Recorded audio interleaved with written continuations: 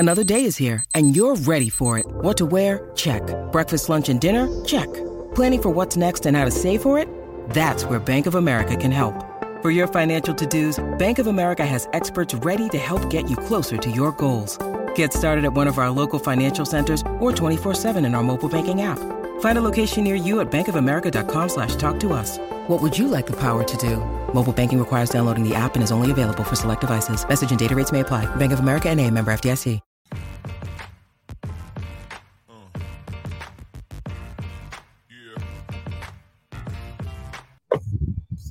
And what's up? Welcome in GC Live Friday episode, also known as South Carolina versus Tennessee preview, where we will give you all of our final thoughts on the Gamecocks and Volunteers.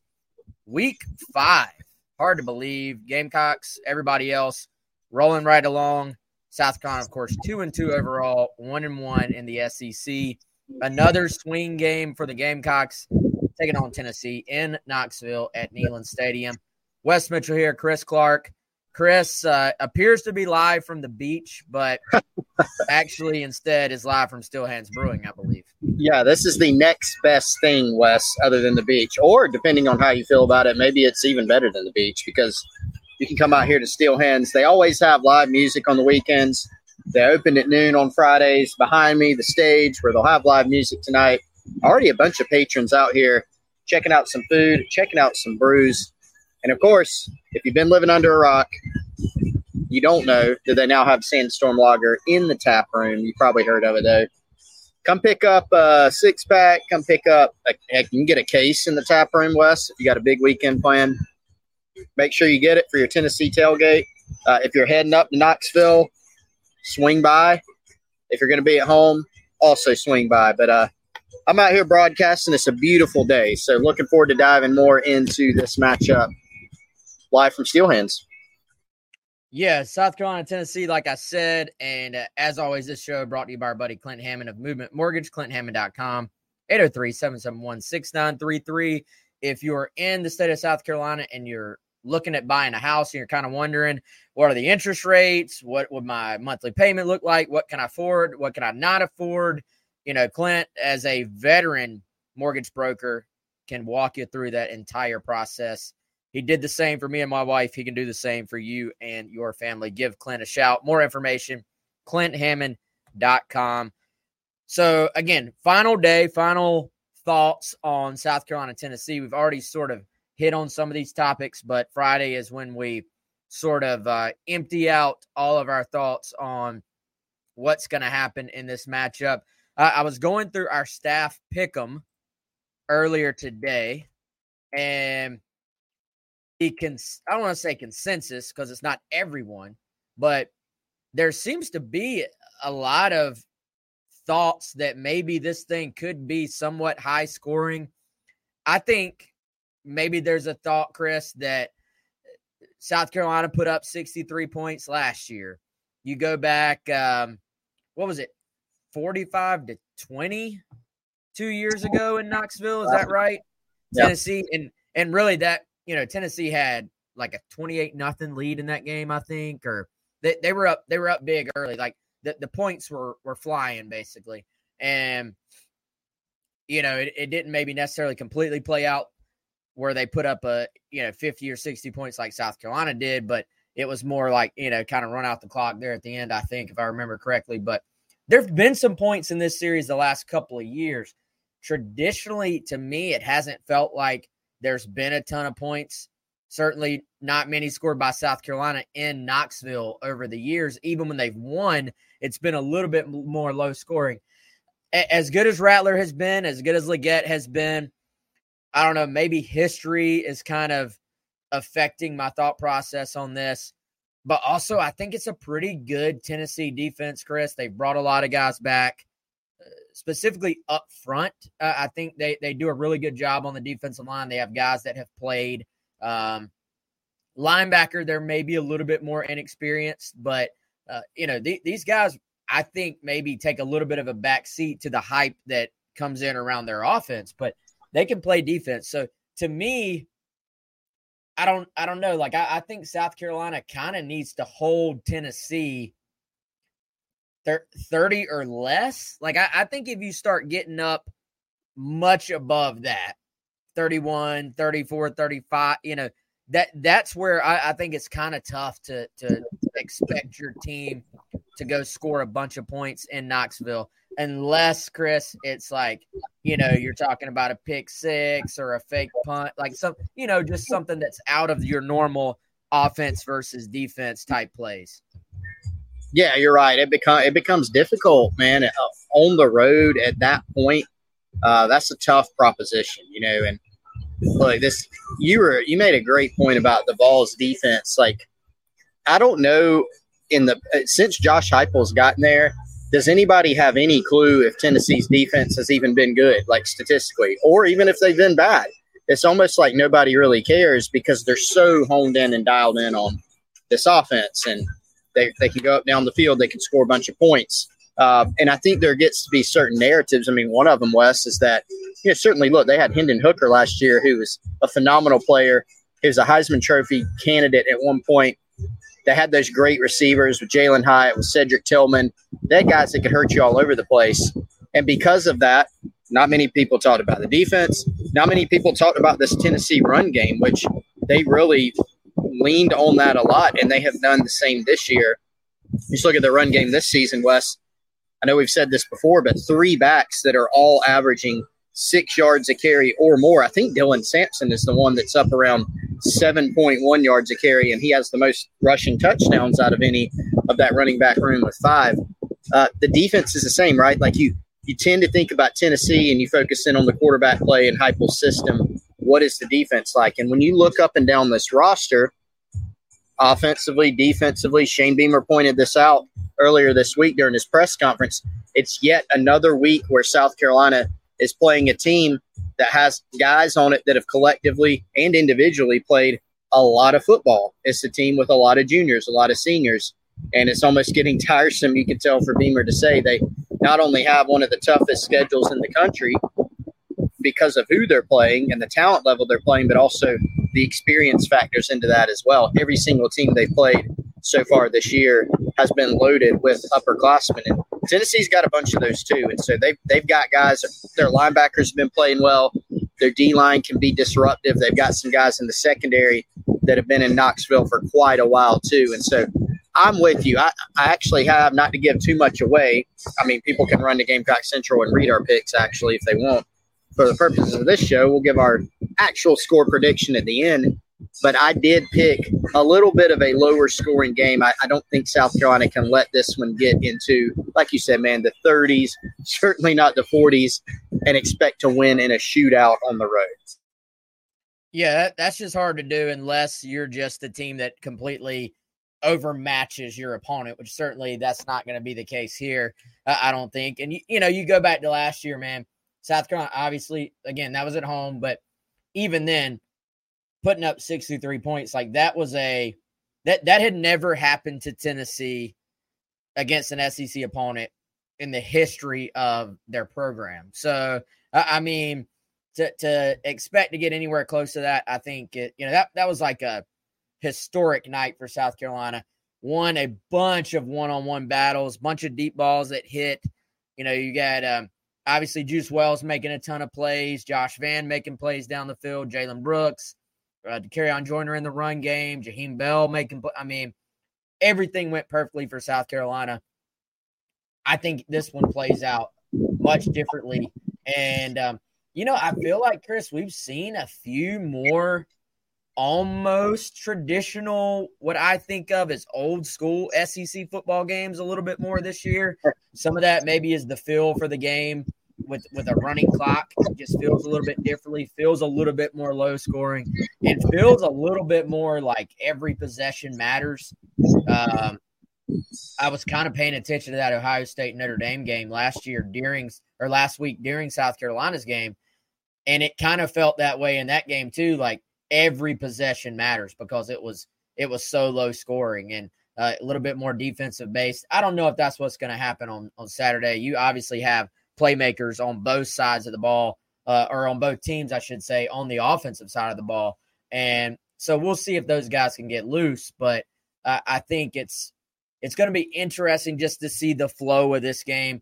We've talked quite a bit. We talk about it pretty much every week about getting off to that quick start if you're South Carolina. And, I think you look at it, they had one of the worst starts they could possibly have 2 years ago in Knoxville. You look at the games that they have really struggled on the road. It hasn't really been so much that they've been just completely outmatched once they've settled in, Chris. It's been just kind of getting to that point where you get settled in. And, their worst road game last year, the Florida game, it's kind of not moving the ball on offense while simultaneously not getting off to a good start on defense. You and I have talked about that many times before, the complementary aspect of at least one side of the ball in these big road SEC games. At least one side of the ball has got to keep you in the game early on and give you a chance. It's when both sides kind of have that slow start that you find yourself in trouble.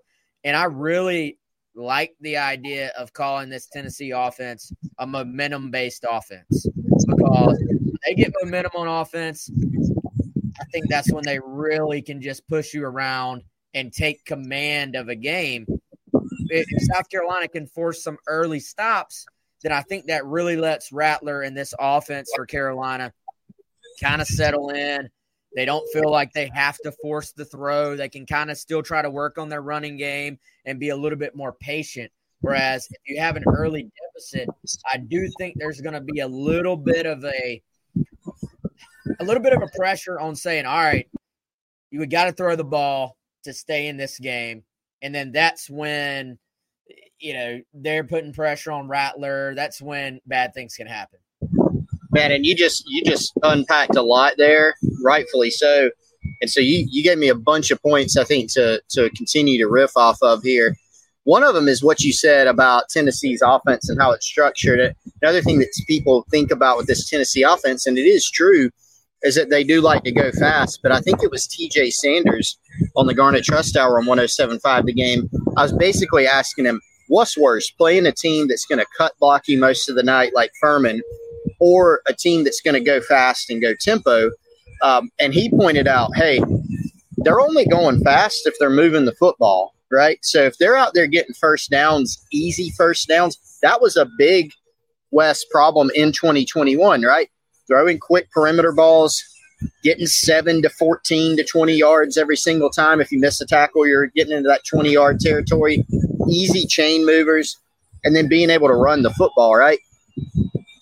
That's what they want to do. They want to throw the perimeter, they want to run the football, and then they want to take their deep shots. So in order to prevent that and then prevent that tempo from getting on you, not being able to sub, getting tired out, running it up the middle, throwing it side to side, throwing it down the field, it becomes really, really difficult at that point to defend. So to your point, you got to get some early stops.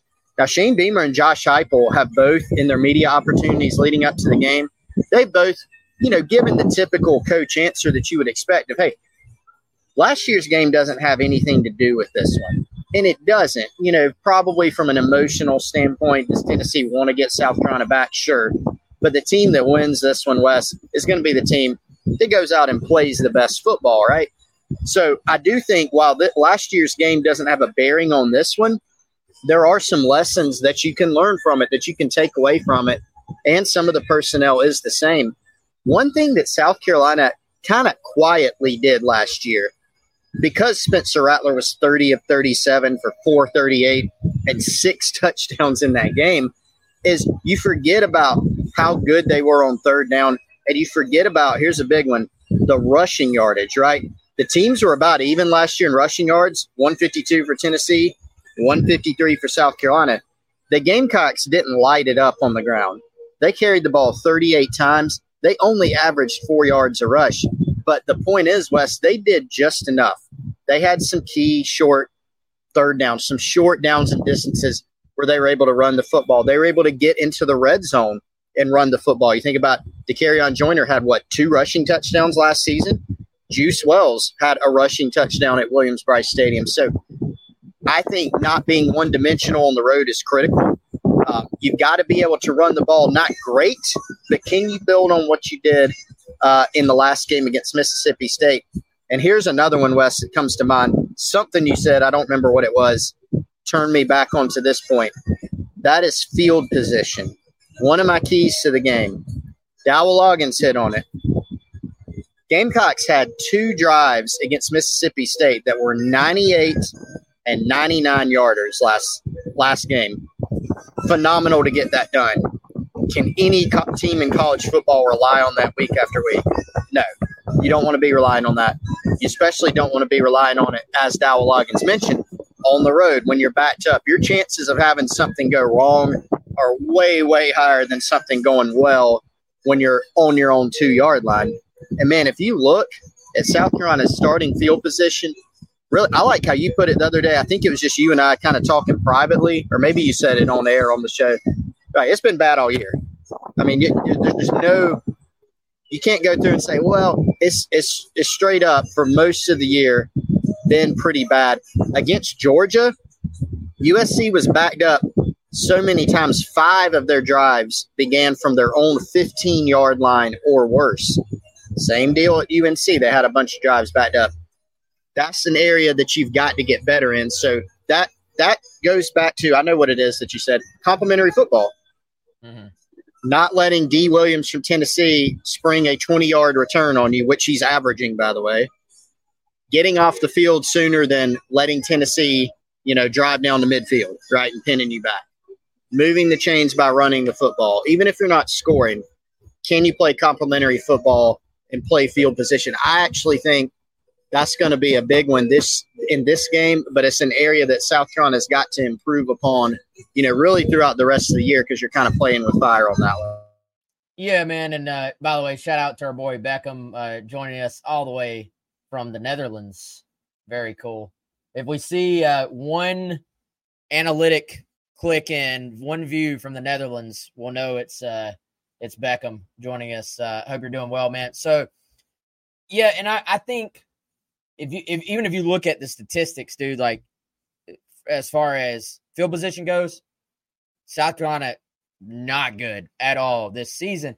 And, that is kind of one of those things where I always like to look at football issues of like, all right, is this a symptom or is this an underlying problem?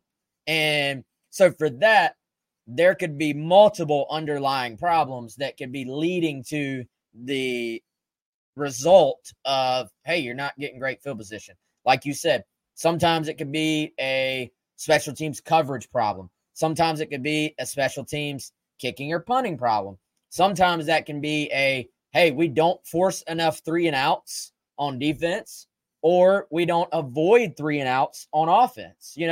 Even, to your point, even a 7-yard drive that nets 36 yards and then just dies. We all kind of moan, that drive ended, but did you flip the field? And that's a little bit of an old school way of thinking about it in today's football. But if you go back, man, I remember, y'all, I know you can all have your thoughts on Will Muschamp, but he had those, I think it was 5 different things that you could look at in any given football game. And these are like 5 indicators. And again, some of them are more symptoms than anything. But if you win these 5 sort of mini battles, then most of the time you're going to win the football game. And one of them was have more explosives than your opponent. I think one of them was probably turnover battle. That's an obvious one. But one of them is win the field position battle. When you win the field position battle, that sort of also, I think, factors in a lot of your kind of maybe hidden yards that don't show up in the actual stats. Now you're factoring those in. And, I hate to tell everybody, but if South Carolina is having to go 99 yards in that stadium against that defense, like I think the way they were able to do that against Mississippi State sort of speaks to, in my opinion, how much better South Carolina's offense actually truly was than Mississippi State's defense. Like they kind of at times moved the ball at will. And so I think that's something that there's 100 reasons why that it's happening, but regardless of the reasons, you got to improve it a little bit. And I liked Loggins' point. He's very detail-oriented, pointing out, hey, it's a little bit easier coming out of our student section at home and going 98 yards than it is when you have a holding call on a kickoff return and you're backed up against Georgia when they're all juiced up and having to try to go down the field against them. Yeah, it's incredibly different. It's a lot more difficult, I think. And, that's what you got to avoid. Again, I go back to what I said earlier. Chances of something going poorly are much higher than something big happening. Hitting an explosive inside your own 10-yard line to flip the field or even to score, right? Just being able to, avoid a turnover or something catastrophic happening. But, Wes, if you get a great punt with your punter standing in your end zone, the other opponent is probably getting the ball near midfield, right? And that means they don't have to go very far to be in scoring range. And even if they don't, then you're just continuing to go back and forth on having terrible starting field position. And so although this offense has been explosive and they have been able to manage that at times, it's certainly something that you want to avoid because complementary football, I mean, you have to think about every single phase of it. Tennessee's got a dangerous punt returner in D. Williams. Pete Limbo spent a lot of time talking about him. They have, he called Tennessee's punter the eighth wonder of the world. He can punt with both legs, right?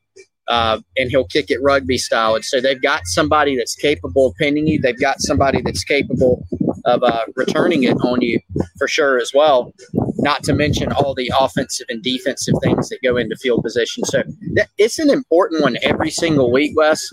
But I just think we've seen enough from South Carolina through the first 4 games. And then the fact that this is on the road and we've seen some bad outcomes for them with poor field position on the road. That's why it kind of spurred me to say, yeah, you could – it's kind of like run the ball, stop the run. Like you could say field position's a key to the game in every single game. It was a little bit, I think, amplified and intensified for me in this one to where I really think South Carolina's got to do much better in that category tomorrow night. Yeah, man. So I wrote about – I'm glad you brought up their special teams because I wrote about their punter a little bit in my 3 takeaways this week, which I actually – I don't know. I'm trying to, speaking of amplify, I'm trying to amplify that a little bit. So I took it off of subscriber only. I made it free. The next week it'll be back for our subscribers, but I always try to just include interesting things in there that was brought up in the press conference.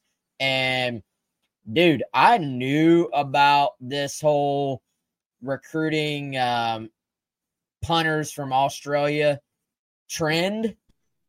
I had no idea that it was a takeover.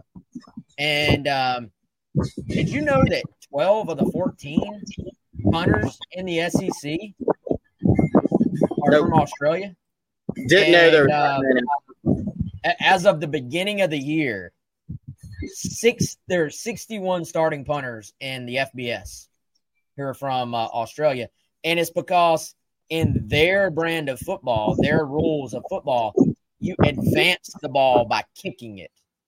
So while everybody over here, 5 years old, you're at the family cookout, you're throwing things everywhere, they're kicking stuff everywhere.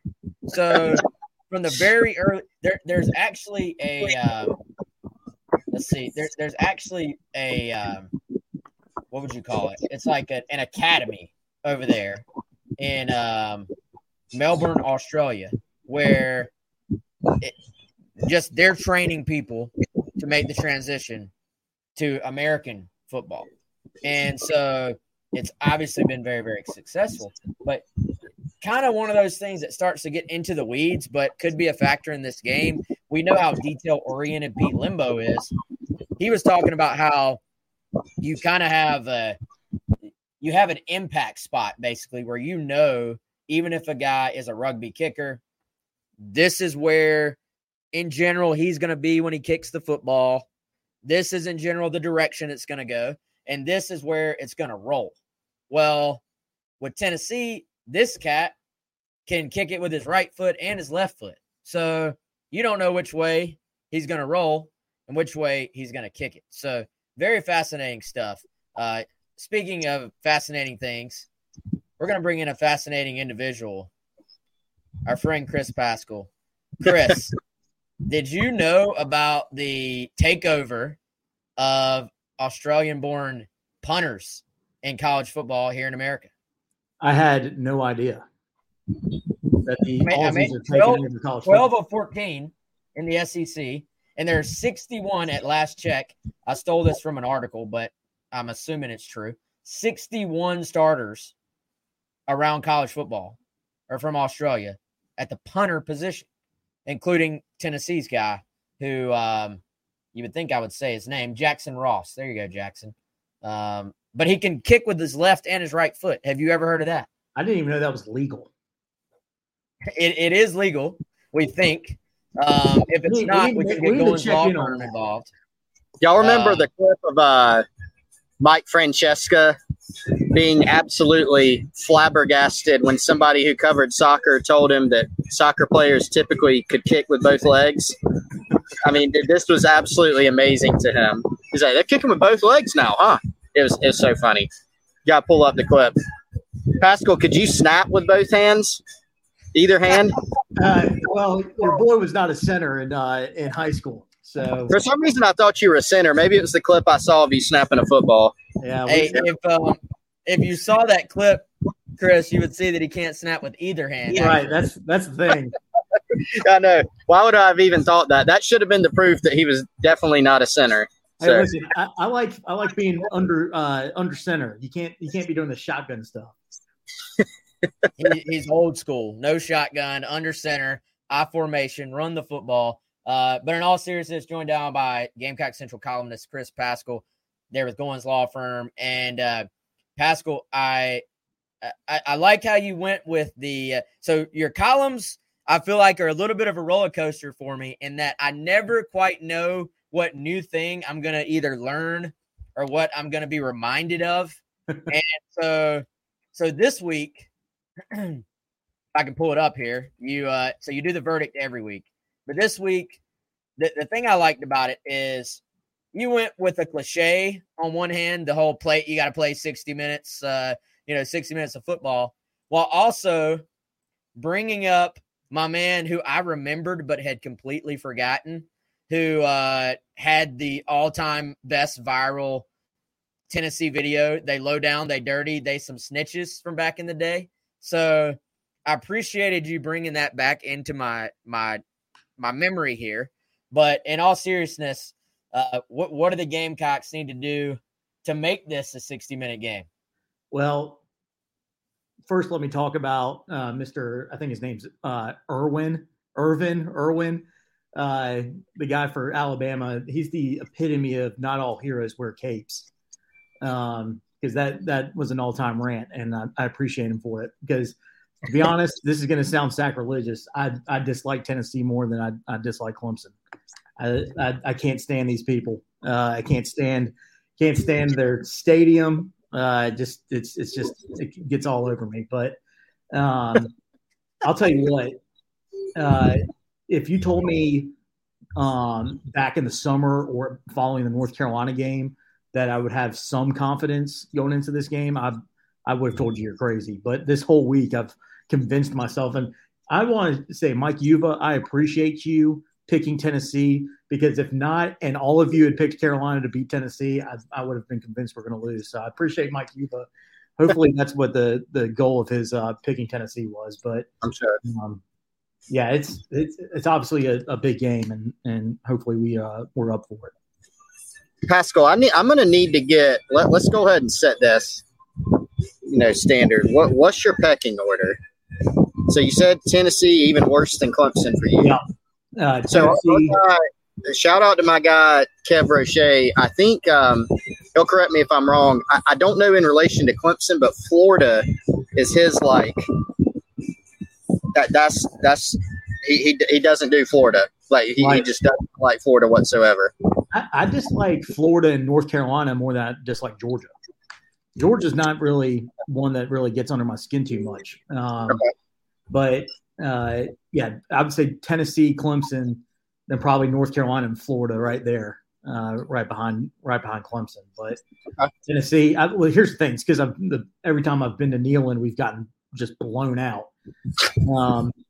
And one time they were in your face. They were the 2019 game where we were up after the first play, that Shi Smith 75-yard touchdown. And I'm sure I was celebrating a little hard. I'm sure I was cheering a little hard. But they went on a mission the rest of the game to make sure I knew that South Carolina lost to Tennessee. The second time I went was 2021 when we were losing like 35-0 at halftime, and it was even worse because they were like belittling me. They're like, "We hope you have a fun time in Knoxville. We hope you enjoy town." I'm like, I don't want to hear from any of you people right now. Poor Pascal. I know. But so Pascal, are you going to Knoxville this weekend? I'm not, because I decided if I went to Knoxville, it would either end in me going to jail or in a morgue, and those options did not sound too appetizing.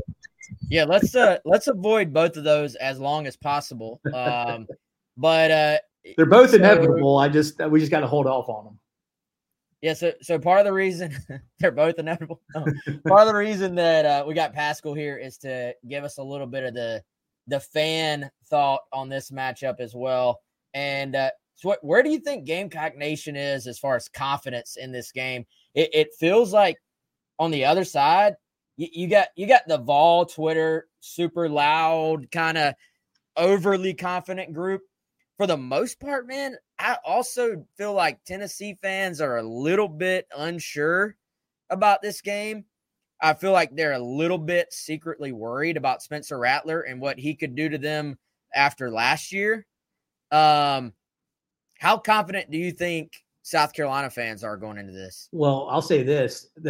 They aren't secretly worried. As much as I rag on Tennessee, I actually have a good amount of friends that are Tennessee fans. And I actually am very much a fan of the Tony Basilio show, who Colin Taylor was on with them earlier this week in Knoxville, and Matt Dixon on that show as well. And they've said multiple times, this is a game that they do not have the best quarterback.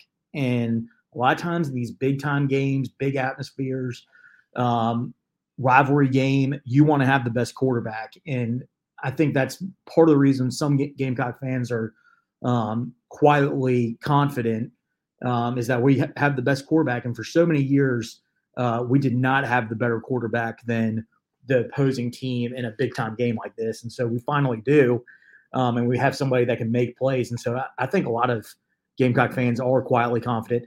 If I was still hedging bets, if I was a betting man, I would think Tennessee is going to win the game, because I do think Neyland is going to play a massive role in this game, especially on the offensive line. But we do have the better quarterback, and if you can get better quarterback play, and if we can win the special teams battle, it's kind of like how we won at Clemson. We had the better quarterback, and we won the special teams battle. So if we can do that, I feel confident. Yeah, for me, I like the matchup of Spencer Rattler versus Joe Milton. So called head-to-head, but it's not really like that. I just like South Carolina's quarterback better. But, man, it's been an interesting dynamic this year because, Pete Lembo's special teams have been solid but not spectacular this year. And I think he kind of agreed with that notion during Wednesday's press conference. And so for me, it's a little bit different going into some of those games this year. Last year, I think any football game they went into, maybe with the exception of Notre Dame, who was really good on special teams last year, and both teams made plays on special teams to that point, I always felt good about South Carolina's special teams. This year's a little bit different, right? They haven't sprung a kick return yet. They've actually had plenty of issues on kick return. They've been not quite as good punting the football. They haven't hit one of those trick plays. And so I actually think that question that you said, Pascal, about whether or not the special teams can make an impact, or even if you can just kind of play them even, so to speak, I think that actually is going to weigh in this game and some others, probably more than it did last season, I would say. Right. And it's one of those things too. It's, everybody thinks about the trick plays, Kai Kroger being 9 for 9 with 4 touchdowns or whatever the stat was. right now, especially in a game in Neyland, you want to win field position. And if we're not punting the football well, if we're losing the field position battle, that could be a huge issue, because if Tennessee is facing 80 yards, 75 yards, 90 yards, 60 yards, something of that nature, and Joe Milton has to throw the football, that's how you get into this game and you win. If they have a short field and they can just run the football down your throat, either kick a field goal or score a touchdown, that's how they blow out their opponents. So field position is going to be huge in this game. And guys, I think if you look back, South Carolina has not traditionally scored a ton of points in Knoxville, even when they've had pretty good offenses, even when they've had pretty good teams. It's either you get beat or you're even when you get beat, you're kind of grinding out a game, or they've got a 14-3 win in there. They've got the Chris Lamont stop down near the goal line. It was like a weird score, 15-9. Yeah, I mean, just some ugly, weird games. I remember going back to the Holtz era where South Carolina just would play Tennessee well, but just could not quite win. You've got some battles under Spurrier as well. So it's been, I would say, a somewhat tough place to play for South Carolina over the years. When the first win in program history in Neyland is in 2005, that's when you know it's a tough place to play. Yes, and that was a Josh Brown field goal that rolls like over the top by a foot. That was a tough game, a tight game as well. So, we'll see. Does that affect this year's game? Probably not. But it's been a trend for 20 plus years at this point that you get into somewhat low scoring matchups down there. But Paschal, we'll let you get back to it, man. But real quick, I guess tell everybody about Goins Law Firm. And I know y'all have won many awards, but you just got an award from the state newspaper as well. So congrats on that. And why don't you just tell everybody, you can tell them better than I can, what they would get if they hired Goins Law Firm. Well, hopefully you never have to hire Goins Law Firm, because we handle a lot of personal injury, catastrophic injury, trucking accidents, things of that nature. But we're a small firm, and we every time you call, you're going to be speaking with an attorney. Every time you need to have a meeting, you're going to be meeting with an attorney. So we really try and treat our clients as much as family as possible. And like I said, hopefully you never have to to call us or hire us, but we always are free to talk to. And if you do have any questions, more than happy to talk to you guys, to anybody about any issues that they're facing. Hey man, good stuff as always. Enjoy the game on Saturday, and everybody out there, of course, check out The Verdict every Wednesday. We've got it on a schedule now every single Wednesday. Gamecock Central. You can read The Verdict, and you never know where Paschal's going to take it, which is what makes it entertaining. So we appreciate you, man. We'll see you soon. Okay. Appreciate it, guys. See you. Thanks, Paschal. Yep. Chris Paschal, Goins Law Firm, hopping in with us. So Chris, let's go into Joe Milton a little bit more, man. I feel like maybe one of the more interesting quarterbacks in the country in terms of the perception. He's a little bit – he's kind of one of these guys where you've got a wide range of opinions on him as well. Kind of like Spencer Rattler. Yeah, but, I mean, dude, the hype that was generated for Joe Milton prior to this season. Yeah. Kind of off the charts. And they have not lit it up offensively. He's kind of developed that reputation as being a quarterback who can have some miscues with his accuracy. However, then you look, something you brought to my attention earlier today, he really does not throw interceptions. He's thrown one pick all year. Did not throw any last year as both the backup and the bowl game starter. Just has not put the ball in danger, at least in the passing game. So it's kind of like I almost feel like both sides of the Joe Milton argument are maybe wrong. Like the people that are like, oh, biggest arm I've ever seen. This is a future first rounder are probably a little too high on Milton. But I think the people that just almost disregard his ability as a quarterback because they're tired of hearing about the big arm probably aren't giving him the credit he deserves as far as the ability to spread the ball around.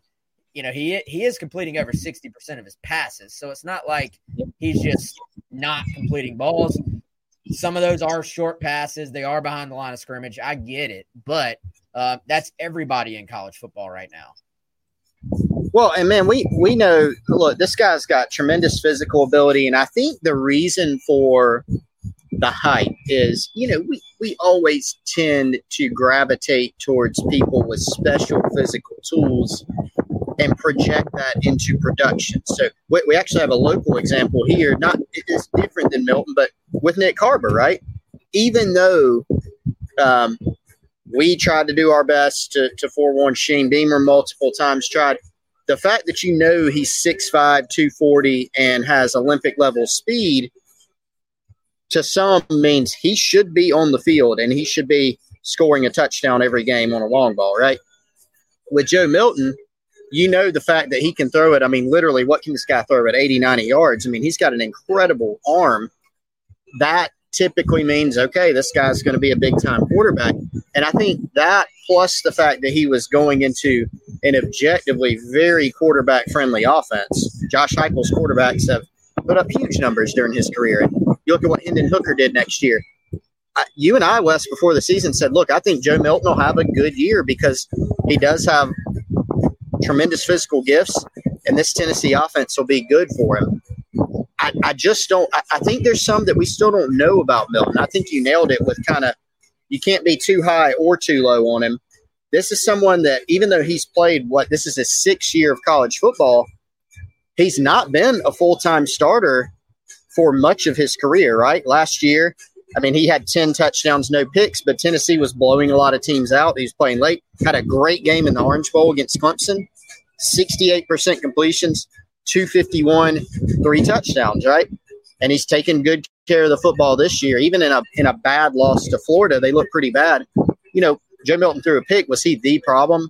I don't really think so. So he also, Wes, broke out the wheels last week with the 81-yard or 80-yard right off the bat run against Texas San Antonio. So the physical tools are there. This offense is going to be really good for him. But the question, I think there are still some questions remaining of now that he is in the most maximum pressure situation he's been in as a college quarterback, as the full-time starter, how will he perform in some of these games? Because they were tested against Florida. Other than that, Wes, this team really hadn't been tested this season. Well, and I did think it was somewhat, maybe I'm reading too far into it, but I don't think so. It was somewhat telling to me that in that game against Florida, even when they're down, they're continually running the football. And I get that they do run the football. Like we've talked about it, how it's kind of a misunderstanding out there. It's a misconception that they don't want to run the football. They're this high-flying passing offense when really a lot of what they do is based off of being able to run the football. But it didn't really seem like there was a ton of sense of urgency to put the game on Milton. It was well past the point where, for example, again, different teams, but if this was South Carolina, it was well past the point where Loggins would have been saying, all right, I'm rolling with my man Spaghetti 7 and spaghetti sauce, and I'm just putting it all on, Spaghetti 7. Yeah, we're just putting the ball in his hands and living with the result, right? Tennessee has not seemed to feel quite comfortable saying we're going to just put the game on Milton's shoulders and live with the result. Can South Carolina put them in that position, Chris, is a completely other question, I think. And one small caveat, I totally agree with what you're saying. Tennessee also has more confidence in its run game than South Carolina has in its run game. I mean, as they should. As they should, right? I mean, again, 3 guys, and I realize the competition, but if you got 3 guys averaging over 6 yards a carry, it's pretty good, right? I mean, 2 of the teams you played were Power 5 teams. Virginia's not good at all. They're a defeated team so far this year, but they're a Power 5 team, right? And so you're going and you're dominating You know, they didn't have a good half against Austin Peay for sure. Didn't look great in that game, but they've dominated those teams at times. So, but look, that therein lies one of the keys, Wes. This is a game you go in and you say, make Joe Milton beat you in this game. If he does, honestly, you can probably live with it. I think what nobody wants to see is a Tennessee team that's going up and down the field running the ball, or a Tennessee team that's giving Joe Milton very easy throws. South Carolina's defense giving him easy throws, not playing well on the perimeter, missing tackles. That's what you can't live with. If he's throwing deep balls over your head, is it fun to watch? Only for Tennessee fans. But that's a result that you can live with more versus, you know, making them earn it defensively. Yeah, for sure, man. So, Chris, you can probably answer this far better than I can. I know you're a little bit more dialed into personnel, but, you know, no more Jalin Hyatt. And they obviously, I think, miss him and his ability down the field and his ability to make you miss. And South Carolina literally adjusted their personnel structure going into that game last year to account for him, which I think speaks to what he is, what he brought to that team. Travis saying they don't have the weapons on the outside like last year. I think that's probably true, but I also don't think that they just got nobody out there. Like, they have some talent, maybe just not quite as game-breaking as they did. So, Chris, what can you tell the people out there about what you've observed from their wide receivers in terms of just skill and play style and what South Carolina needs to be prepared for? And do they have a guy who can do what our man did last week for Mississippi State and just stretch the field with pure speed from that slot position? It's a great point on Hyatt, and I'll answer your question the best I can. But last year, it was a daunting task to go in and say, all right, y'all got to play against Hendon Hooker and this offensive style. And by the way, you've got, you know, Brew McCoy, a former 5-star. You've got Cedric Tillman, who is, to the eye will go to my grave, one of the most underrated receivers that we've seen in the SEC. Was an absolute dog even in that loss last year. Beat Cam Smith for a touchdown, closely contested. And then Jalin Hyatt. Wes, if that personnel was still here this year, this would be a game where you're taking some big gulps going in, especially with what we've seen in the nickel position this year for South Carolina. It's been an issue, right?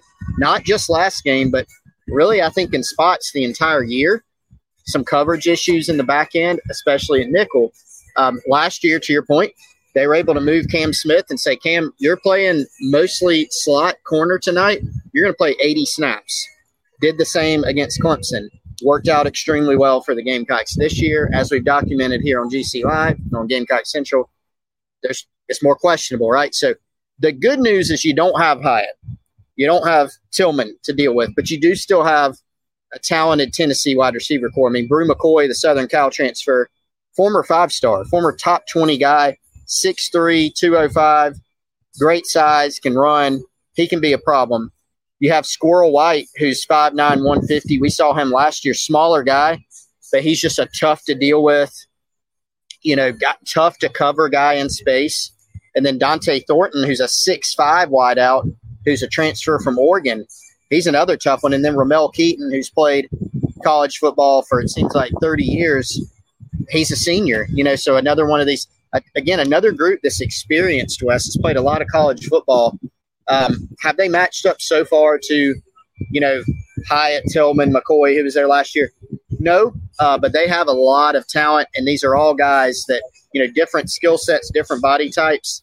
They got a lot in the bag that can still hurt you for South Carolina, and that should be concerning for a secondary that's, you know, had some issues at times.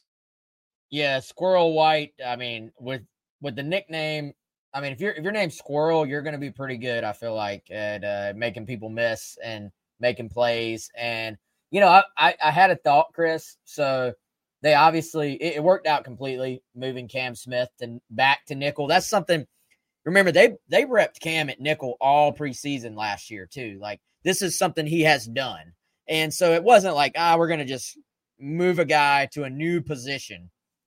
on a game week. But it was a change from what they had been doing the week prior.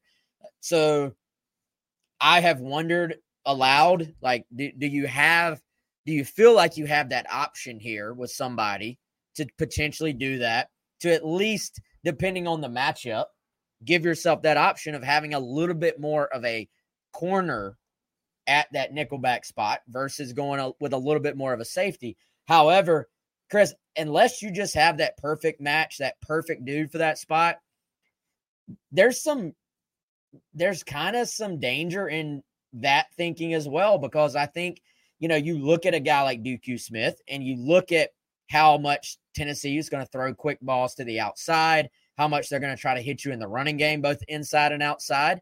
There is value to having that bigger body guy at slot who can get in there, who can get off a block, who can bust up a play, who can help kind of run the alleys or even set the edge. And so there's a give and take to that.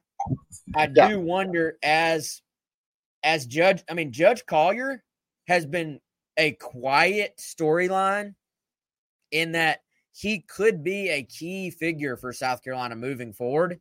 Not that he's going to just roll over there and play nickel, but his presence. And by the way, Chris, I went back and looked. He was the lowest ranked prospect in South Carolina's class. Yeah.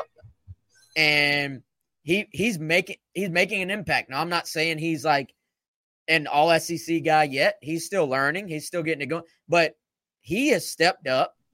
He obviously knows where he's supposed to be. That's what Clayton White said. Has some speed, has some length.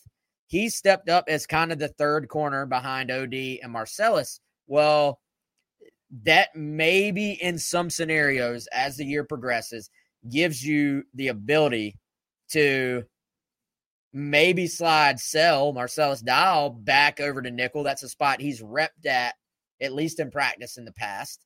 And maybe in games, I don't know. I know Marcellus has played a lot in his career, but Travis pointing out the point of, could you see Nick E play some nickel at some point in his career? I mean, I think so. The problem with doing that is unless we're just not aware, I don't feel like they've repped Nick a ton at nickel. There was that one comment that Clayton White made preseason or early season where he said, even Worry can play multiple spots. And we were discussing, does that mean he can play both safety spots? Does that include nickel? What does that mean? Nick does give you a very unique blend of size and speed. But I just think they need a guy they can turn to if they get caught in that situation where you just have a straight up burner at slot receiver on the other side, and you don't want to have to play zone, and you don't want to have to double that guy every time. Yeah, so there's two things. Number one, when you do, and Shane Beamer pointed this one out, when you make an adjustment in game and say, look, trade off, but it's taking a guy away from something else. But sometimes you may have to double a guy. If you double him, you got to make sure you double him, in which they messed that up on one of the long plays against Mississippi State. That's number one. But number two, you can tell, and this is going to happen really against any team, but especially with what offensive coordinators are looking at with South Carolina, they are going to try to scheme up matchups where they're getting one-on-ones with the nickels. So from a personnel standpoint, you also have to solve it, Wes. You have to, continue teaching your guys and bringing them along. A lot of young guys still playing at that nickel spot, except for, David Spalding. The rest of the players are all young. They're second-year players for the most part, or all of them.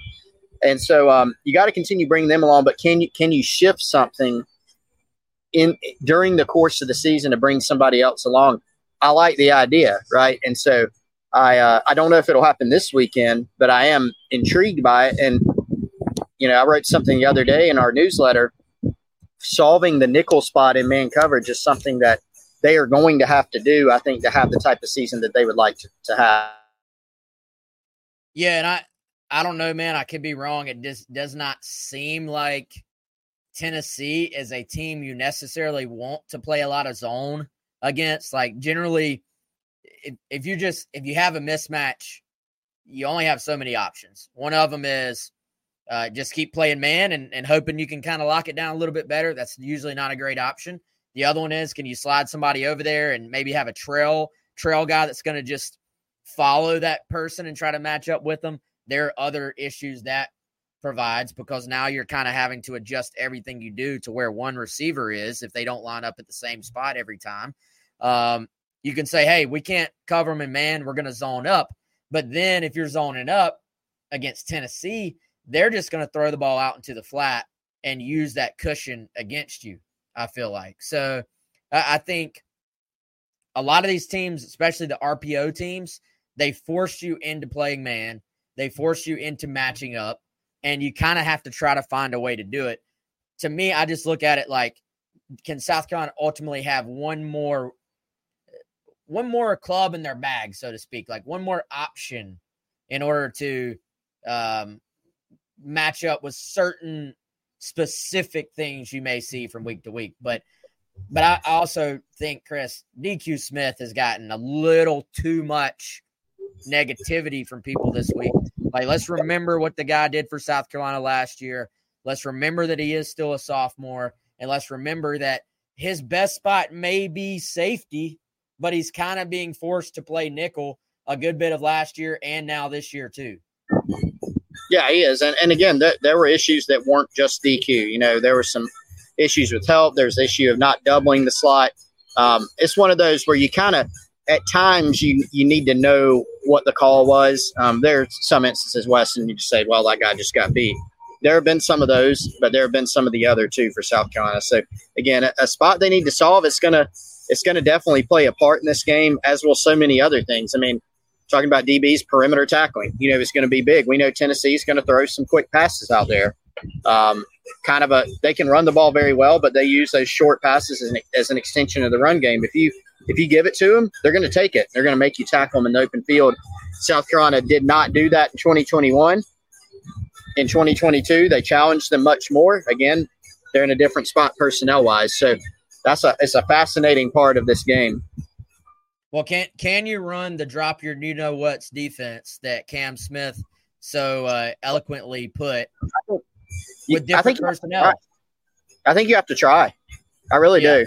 I mean, this isn't the game where you sit back and say, I mean, we saw that in 21. I don't think South Carolina was as aggressive in that one.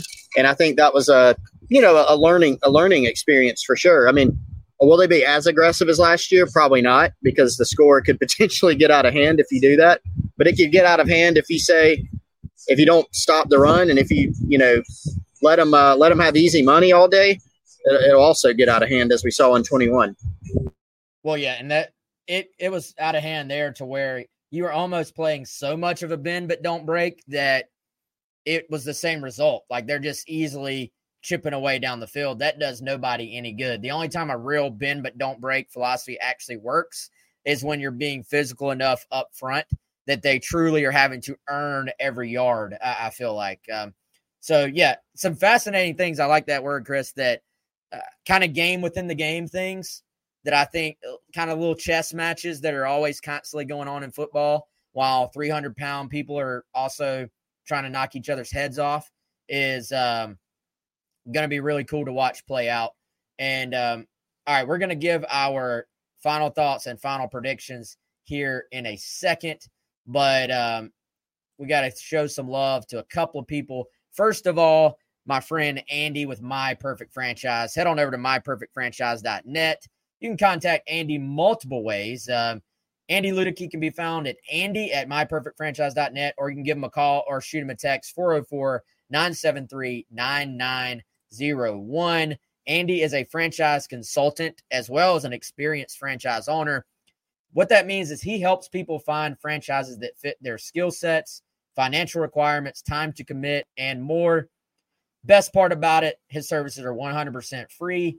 He is here to help you if you have questions about business ownership. So basically, if you've always wanted to own a business, if you want to build some wealth, leave a legacy, diversify your income stream, but you're not quite sure how to get into franchising, Andy helps you do that by connecting you with a franchise that fits your needs and wants. So again, hit up Andy, 404-973-9901. 888-883-9701. And Chris, obviously, man, we tell everybody every single day, it is not tax time right now, but it will be soon. And again, if you are a small business owner or maybe a big business owner, if you're a franchisee, you need to make sure you know what your tax situation is going to be for next year. So what should they do, Chris? They should call our friend Larry at Liberty Tax. Give him a call, 803-462-5576. Couple locations in the Irmo area. Larry, super knowledgeable. He's been in the tax game for a while. Let him help you like he helped me. He sat down with me and my wife, put together a great plan for us. So we're just coasting, Wes, right now from a tax standpoint. No worries about it. Doesn't mean we don't have to pay taxes just like everyone else, but Larry can put together an outstanding plan for you where you don't have to stay up at night, not losing sleep at night. You're not caught unaware by a tax bill. Help you lay out exactly what to expect and know your situation so you have no tax anxiety. Liberty Tax, Larry, 803-462-5576. No doubt. Travis asking, is Andy just in South Carolina? No, he is all over. So, Travis, if that's something that interests you, again, his services are free. I have had a chance to meet Andy just, over the phone, talking to him, getting to know him a little bit, and very, very passionate about what he does as far as matching you to a potential franchise. And he does that all over the states. In fact, he is not located in South Carolina. So hit him up if that's something that interests you. All right, Chris, I believe we've already given it away. We both picked South Carolina. How confident are you in your pick? Not confident. Okay. Low confidence pick this week. I do have Carolina 28-24. I'm once again picking. I think I picked the Gamecocks by, maybe 4 points. They ended up beating Mississippi State by 7. Another 4-point margin this time. I don't think either fan base, coaching staff, media personality, I don't know if anybody could look at either of these teams and say that one is just markedly better than the other one. Maybe one turns out to be, but I don't see the evidence of it. So I think this is a close one. I'm riding with 7 and Spencer Rattler. I'm banking on South Carolina making maybe 1 or 2 big plays on defense, grabbing a turnover or something like that, and getting a close one done in Knoxville. Yeah, I can be honest and say I don't have a ton of confidence in my pick either. I did pick South Carolina. We'll see what happens. Not going to lie, I was a little ticked off at that last-minute field goal by Mississippi State last week because I had South Carolina winning by 10. So I was a little upset by that. But I had South Carolina 31, Tennessee 27, I think. Baked into that is I think they're going to have to force some field goals from the Vols. Force some drives that maybe produce yardage, but kind of keep them limited on those points, whether it's field goals or turnovers. And I said this earlier today. I just have a feeling somebody is going to make a late back-breaking turnover in this game. There you go. I like it. If you're the Gamecocks, you hope you're forcing it. If you're Tennessee, you hope you're forcing it. I don't know which side it's going to be, but I just got a feeling this is going to be a tight one, and whoever can force that negative play from their opponent will be the one to walk out as a winner. Carolina Titan has the Gamecocks winning by 10. Whew. I don't know. But, hey, we all learned last year you just never know in college football, right? So, but we will have complete coverage, GamecockCentral.com. Colin Taylor and the crew will be on hand in Knoxville, and then we'll, of course, have coverage throughout the rest of the week, Sunday, moving on, post-game stuff, breakdowns, analysis. Come check us out on GamecockCentral.com. We actually, right now, limited time still, you can get 50% off your first year of a Gamecock Central membership if you are not a prior subscriber. Anything else, Chris, or are you ready to start this weekend? Like you said, man, we emptied the chamber here on Friday. Yes, we did. He is Chris.